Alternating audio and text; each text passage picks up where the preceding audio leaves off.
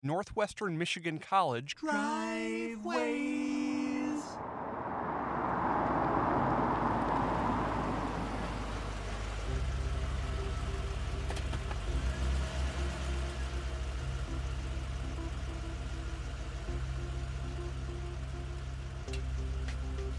From the mobile studio at Northwestern Michigan College and the Department of Extended Educational Services, you're listening to NMC Driveways.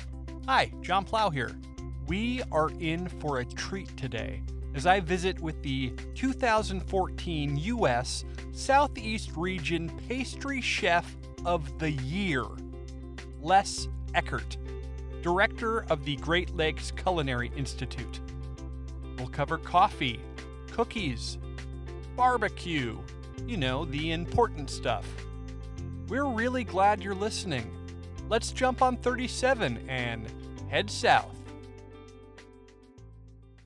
Les Eckert, thank you so much for being on the show, and thank you for inviting me into your driveway of your beautiful new home. Thank you. You're very welcome. Describe what we're looking at out the windows, because it is beautiful. Open fields of this golden grass with a lot of green where the grass has been mowed short, and tree lines off in the way distance, and then sporadic scrub pines here and there, and a few buildings way out in the distance, but just open, quiet. Is that the appeal, the quiet? Yes, it was interesting. When I first started at NMC and I was meeting my advisory board at a meet and greet, one of my advisory board members said to me, "Well, where do you live?" I said, "Well, I'm renting an apartment right now across from Costco." Everybody knows where that is. And I said, I just didn't know where I wanted to live in this brand new town. And they said, "Well, you have three choices. You can be a city bum, a beach bum, or a country bum. You'll figure it out." Is the small town appeal part of it? Because we're in Buckley. Did you grow up in a smaller town? I grew up in an average suburb. It was a street lined with houses, and maybe a 10-minute drive took you to downtown, and maybe a 15-minute drive took you to where the big mall was. So definitely not a small town. And then when I moved from Florida to Durham, North Carolina, that was definitely a small town, but nothing like Traverse City. It was still bigger than Traverse City. And though you had a lot of plots of pine trees in between spurts of towns in Durham, when we moved to Traverse City, I was like, wow, this is a small town. I was very excited when the Starbucks opened. Small town and seasonal. So that's been taking some time to get used to, but I've started to like it. We were thinking about buying a house, trying to figure out where we wanted to buy a house. And the idea of Buckley came up because there was so much acreage. And I said, no, we are not moving to Buckley. There's like nothing here. I mean, there's a small town, right? You drove through it probably when you got here. With a nice blue water tower. That's the town. There's a flashing light. That's downtown. Never, ever thought I would live in a city that was that tiny. But I'll tell you, sitting outside on the back patio or on the front porch, and it is this quiet, and you walk and walk and walk, I'm like, okay, I can do this. How do you picture yourself spending the time in the car to get to work? Enjoying my coffee. Definitely audiobooks are just mentally getting ready for the day while I enjoy my coffee. One of my requirements for moving was I couldn't live so far from the school that I would run out of coffee between home and school. Talk to me about what the director of a culinary institute does for coffee at home. I brew a French press for Starbucks, yet I also have an espresso machine and I enjoy my intensity 10, 11, and 12 little Nespresso capsules. Do you find the people you work with are more or less into coffee than an average person? Well, chefs in general. I think I can't even say just chefs. Food and beverage people. Coffee has always been a motivator for us. You work early hours, long hours, late hours. There's always a coffee machine. There's always coffee brewed somewhere, whether it's in a restaurant, in the culinary school, in the banquet area where you're setting up, tearing down. And when you know you still have about 2 hours left of work, a nice fresh hot cup of coffee will definitely help motivate you. Tell me your first memory of food. Growing up, my mom had the set of Pyrex bowls that nested in each other. And I remember my best friend's mother had it, and another mother had it, and I've seen them in thrift stores. So it was a big thing. The largest bowl was yellow, and the smallest bowl was blue, and there was maybe 4 bowls in the whole set. And that yellow bowl was used to make a mixed salad. It was used to make cookie dough. It was used to make pancake mix, served popcorn in. I can remember my mom flavoring the ground beef for her famous meatloaf in it. Like that yellow bowl. Until this day, if we're in a thrift store or an antique store or something that has odds and ends, and I see that yellow bowl just randomly on a shelf, that definitely takes me back to some good food memories. My mom would cook these simmered chicken dishes in this large skillet, and it would be chicken fricassee or chicken paprikash, something that kind of came from her heritage that was comfort food. And it was something that would simmer for a good hour, and eventually the sauce and the yumminess of the ingredients in the sauce and the chicken would just simmer in that pot. And it would be the first thing she would start and the last thing that would come off the stove.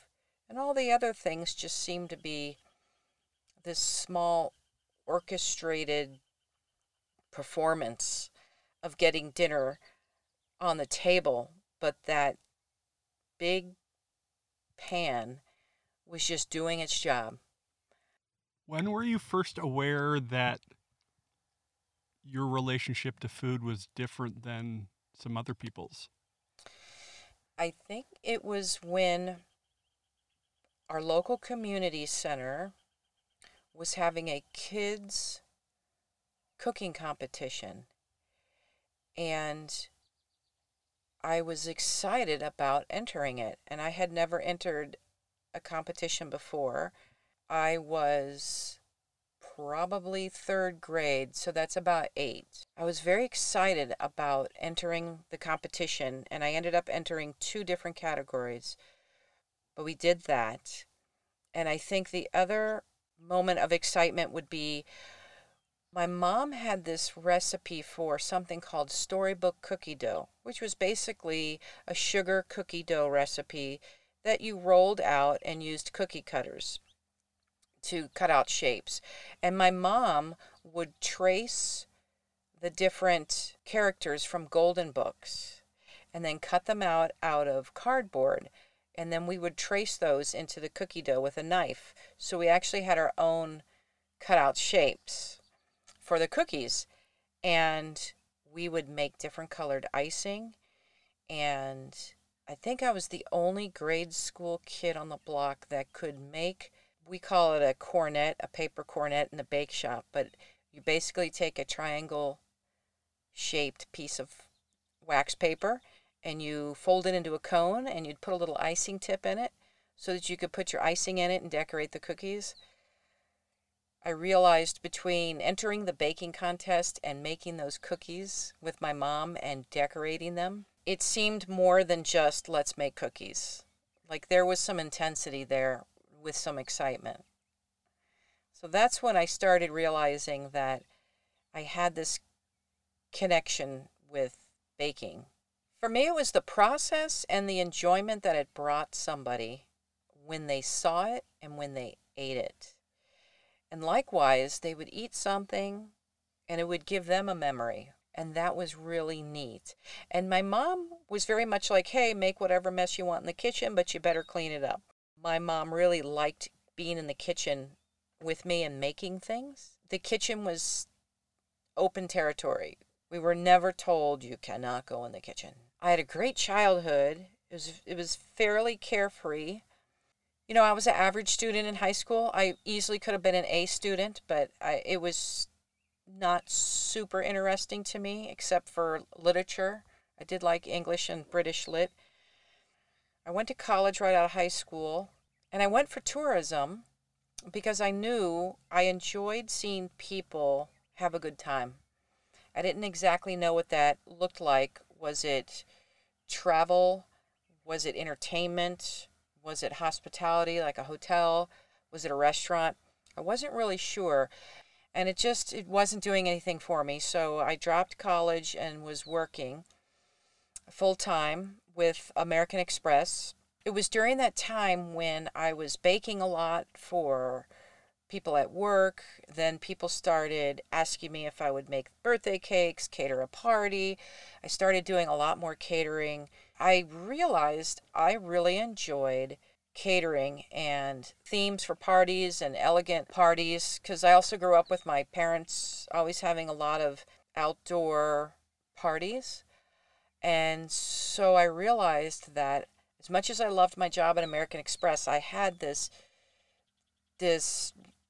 nagging feeling inside of me that I think I need to go to culinary school. I was very afraid, though, when I started culinary school, would it be the same as regular college? Would it just be average? Would I drop out? And I realized once I went to orientation and got all my books, I started reading my culinary books and highlighting things before school even started. I was still working full-time at American Express and going to school full-time. I couldn't wait to get up in the morning and get to school, cook. I graduated top of my class, and that's when it hit me that I just needed to find what I was passionate about. So after culinary school, I had an internship, and where I was working decided to hire me. I knew I wanted to go to school to become a pastry chef, but where I went to school, they didn't have a pastry program. So I went through the entire culinary program. My internship was culinary, and then the restaurant hired me on as culinary and eventually allowed me to do pastry. And then from that moment on, it was like, okay, pastry, this is exactly what I was expecting it to be and more.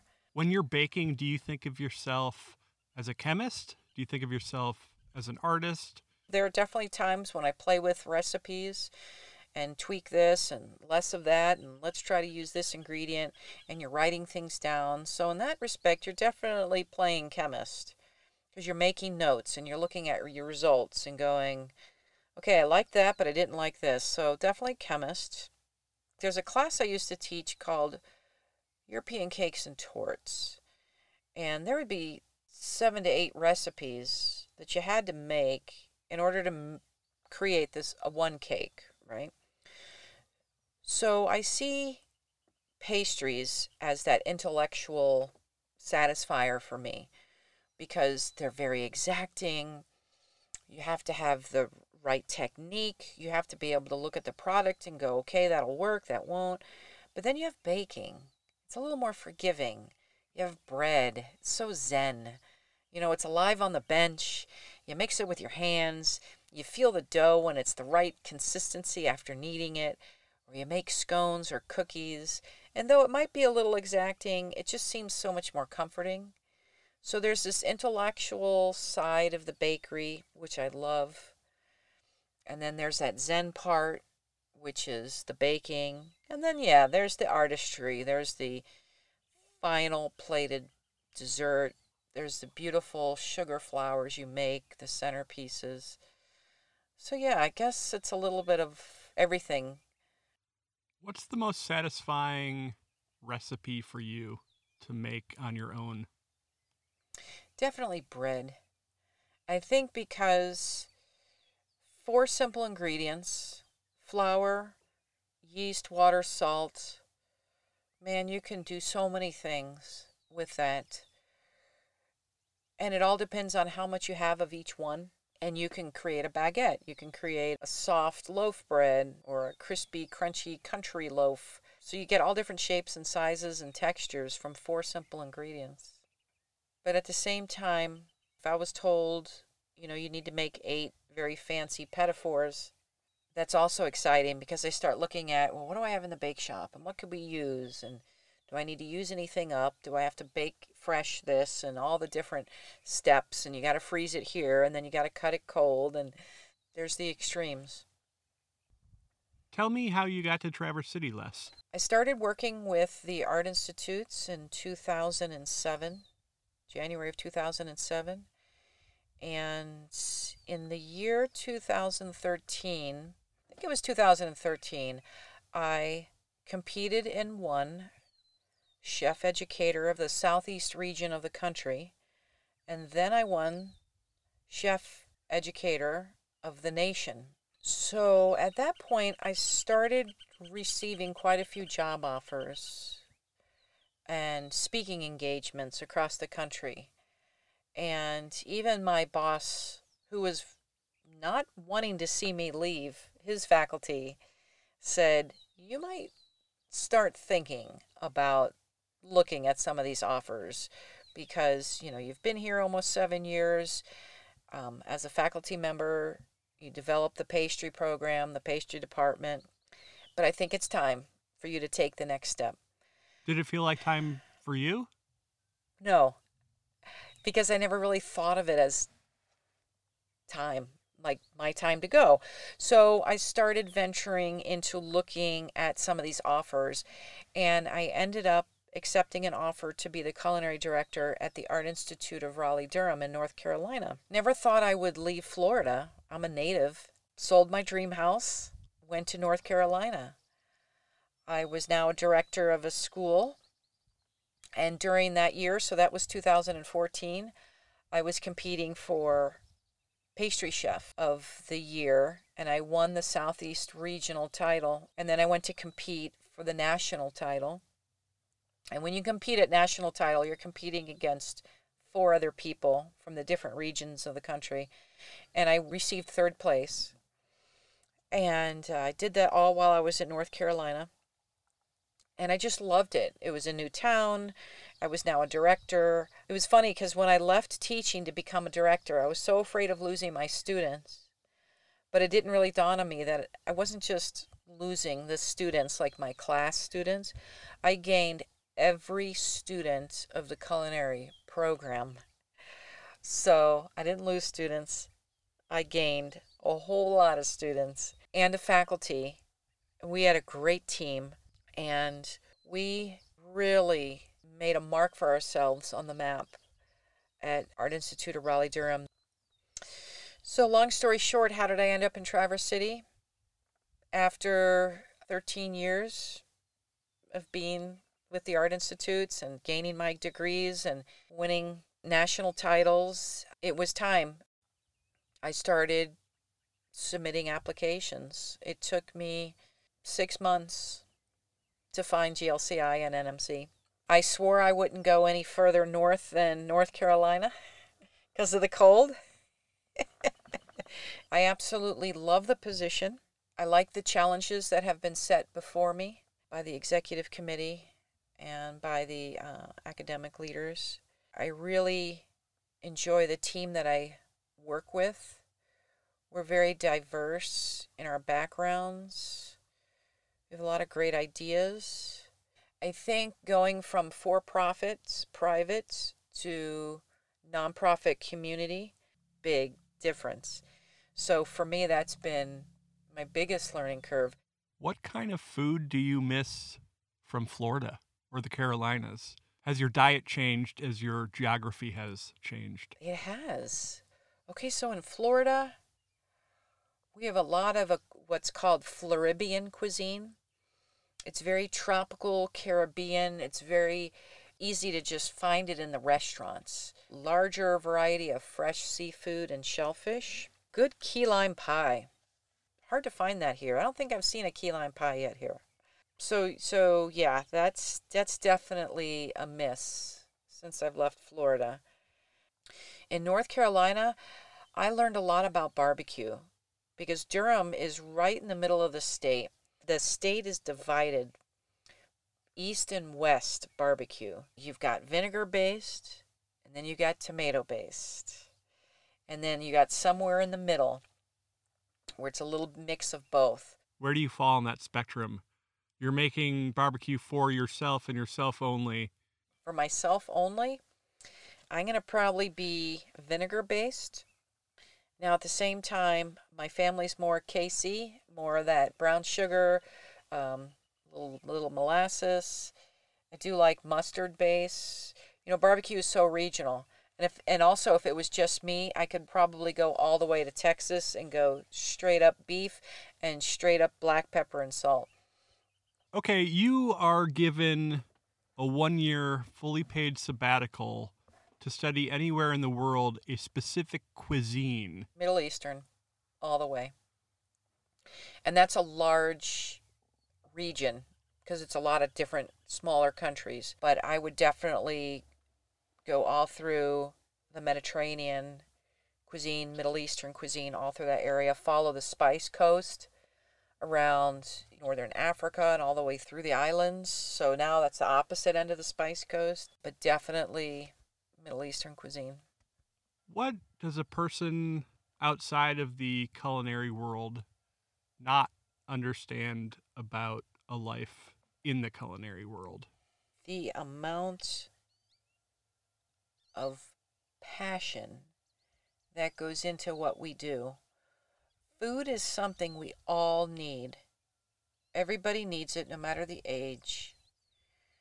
There's a lot of people who just eat because they need to, and they don't think about it. People who are not in the culinary world, I don't believe they understand how hard it is to be in the culinary world. It's a hard industry, but I love it. It's a thrill to sit in on some of the Zoom class meetings that my instructors have with their students, just because I get to see everybody's faces and I get to hear their voices. I really do miss being amongst my faculty and my students. It's a phenomenal charge. Well, Les Eckert, this has been such a treat to talk with you, get to know a little bit more about your story. I can't wait to get into your knife skills class. Oh, yeah. I have an inside track. I work in extended ed, so I knew you were teaching 2 of those this past year. Mm-hmm. And it still filled up before I could do it. I know. We had such a great lineup this past spring, too. You know, our winter lineup was great. Tuscan Date Night, that was fabulous.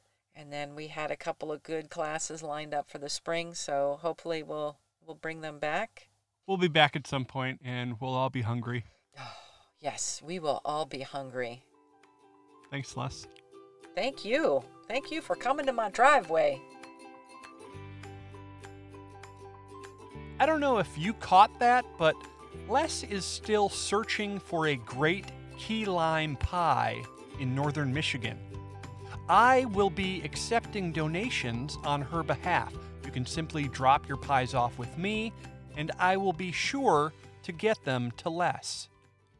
So, Driveway Nation, what have you been eating recently? Has your diet changed as you've been stuck at home? Any new recipes, or are you just bringing out all the hits? Let us know what you've been eating. You can leave us a voice memo. The link is in the episode notes, right next to a link for pictures of the vintage Pyrex bowls Les was talking about from her childhood. Our theme music is provided by Sweet Wave Audio. For custom music, visit sweetwaveaudio.co.uk. Twitter, Facebook, Instagram, whatever your social media preference, make it a verb and do it to us, NMC Driveways. This podcast is a production of NMC Extended Education. Thanks for listening. I'm John Plow from before.